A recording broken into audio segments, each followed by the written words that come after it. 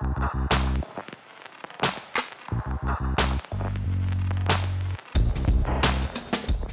we're starting the show here on the Carolina Outdoors without TJ, the DJ Boggs. It's just going to be the two of us, Wes Lawson, Bill Bartee.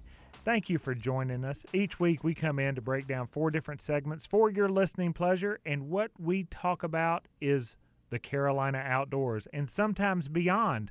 Let me turn right to my co-host to find out what he's got going on and has had going on over at Jesse Brown's Outdoors. Wes Lawson, take it away. Where is TJ anyway? I mean, how do we even do this without him? This is ridiculous. So let's figure it all out. We'll plug in some wires and we'll flip some switches and maybe it'll all come together. Bill, it's been a busy couple of weeks. You know, you and Christopher have been primarily at that Southern Christmas show, leaving the rest of us to play with all the good stuff coming in.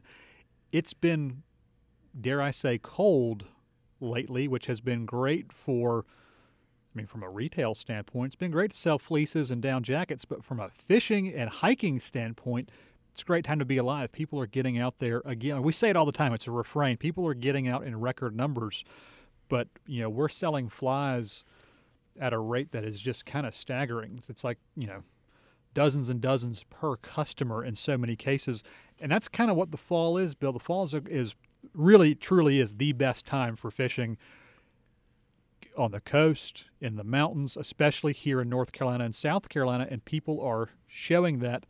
And then lots and lots of boot sales for people getting ready either for winter. You know, we don't need a crazy boot down here, maybe something waterproof, but also for travel. People are still traveling, so heading out to the Grand Canyon, heading up to Grandfather Mountain, the Ozarks, all these other places that we don't oftentimes think about. I mean, we think about Grandfather Mountain because it's here, but, you know, people are continuing to find a new reason to get outside solo, with a group, with family, and that's keeping us on our toes. It is keeping us on our toes, and you mentioned travel, and of course we are here for those listening to us via the airwaves of WBT Radio early on a Saturday morning. It's a holiday weekend, and AAA forecasted that this holiday weekend, more than 1.5 million North Carolinians were going to be traveling 50 miles or more. It is back to pre-pandemic levels, and it goes to show that as we visit friends, we visit family during a holiday weekend at this juncture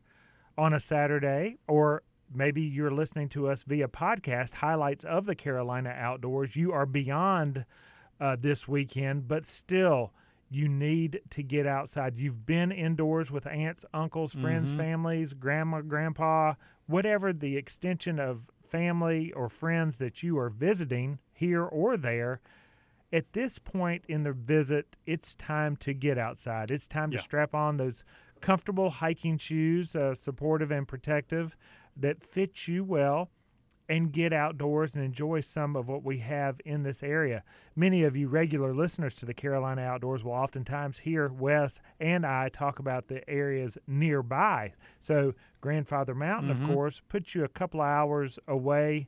But if you are in the Charlotte area and need a place for respite, fresh air, some of our state parks that we have surrounding the Charlotte area are wonderful places to go, whether it be Lake Norman State Park up in the Troutman area, sitting alongside the beautiful Lake Norman, plenty of hiking trails, plenty of places to bike, plenty of things to do. Again, just north of Charlotte. To the south, you'll oftentimes hear us talk about anywhere from Andrew Jackson State Park, which is in Chester County, to a little bit closer. We have two state parks, two parks, actually, correct myself, 3 parks. One of them is in South Carolina. It is called Kings Mountain State Park, a South Carolina park. You have Crowder's Mountain, a North Carolina park. They are connected these days by the Ridgeline Trail. You can go from one park to the other in 2 different states. My advice is to go from Crowder's to Kings if I were going to do it, North Carolina to South Carolina. But there's also a federal military park sandwiched in between called Kings Mountain Military Park. So, of course, based on the Revolutionary War battle that took place there. That was a long bit of verbiage for me to get out. That's a great place to go, exercise, be outdoors, and enjoy what we have close by. And, your friends and loved ones want you to go do that, too. After a certain point, they know it's time. Christmas vacation will be on again. Elf will be on again. Football isn't going anywhere, so go ahead and do that. And you don't have to travel far to get that good experience, especially now with the leaves off the trees. Wildlife is still super active. It feels really good outside right now, even if it's a little bit colder than you're used to. Bill, we had a couple in just the other day getting ready to hike through Shining Rock. Oh, that's a beautiful place. That is. And, what a great time to do that. But that's going to be a game of layers for sure. Packing light for a multiple-day hike through kind of the western escarpment of North Carolina. There you go, Dave Bergman. I said it, western escarpment. Escarpment. I did. And then, that's going to be bundling up and bundling down to get through some pretty major temperature swings in a severely underappreciated, lesser-known area. But that is just a gorgeous area out there in western North Carolina. So people are doing it. Hey, I'm glad you said that, because later on in the program, I brought it in. Of course, here in the Carolina Outdoors, we're focused on the Carolinas, but OnlyInYourState.com about 6 years ago listed 10 picturesque trails in North Carolina that are perfect for winter hiking. And we're going to talk about those a little bit later on in a different segment. We're also going to talk about a couple of the American heritage brands that we have at Jesse Brown's. Many of our listeners to the Carolina Outdoors and highlights of the Carolina Outdoors with Wes Lawson and Bill Barty may not quite know about Jesse Brown's and what we purvey.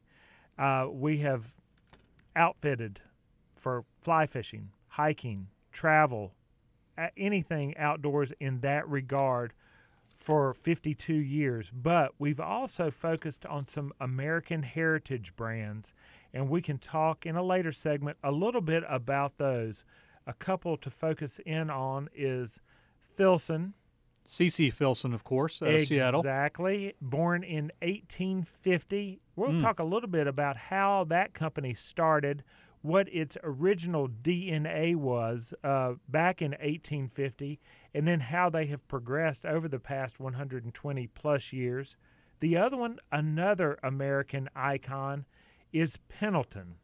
Now, Pendleton continues to be a family-owned company based in Portland, Oregon. We'll talk a little bit about them. They started in 1863. And the third and final one from, again, a heritage American company that is having an unbelievable rebirth. All you Southerners, for sure, get ready for this one. Duck Head. Yeah. Founded in 1865. Those are three hot companies for us currently at Jesse Brown's. To be so old, if that's the right word, they have changed and morphed with the times.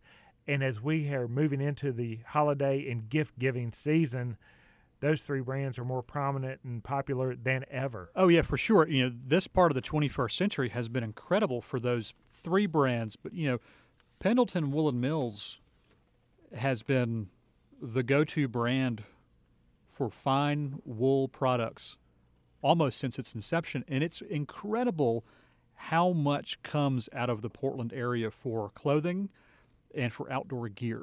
So many American knife brands are in that area.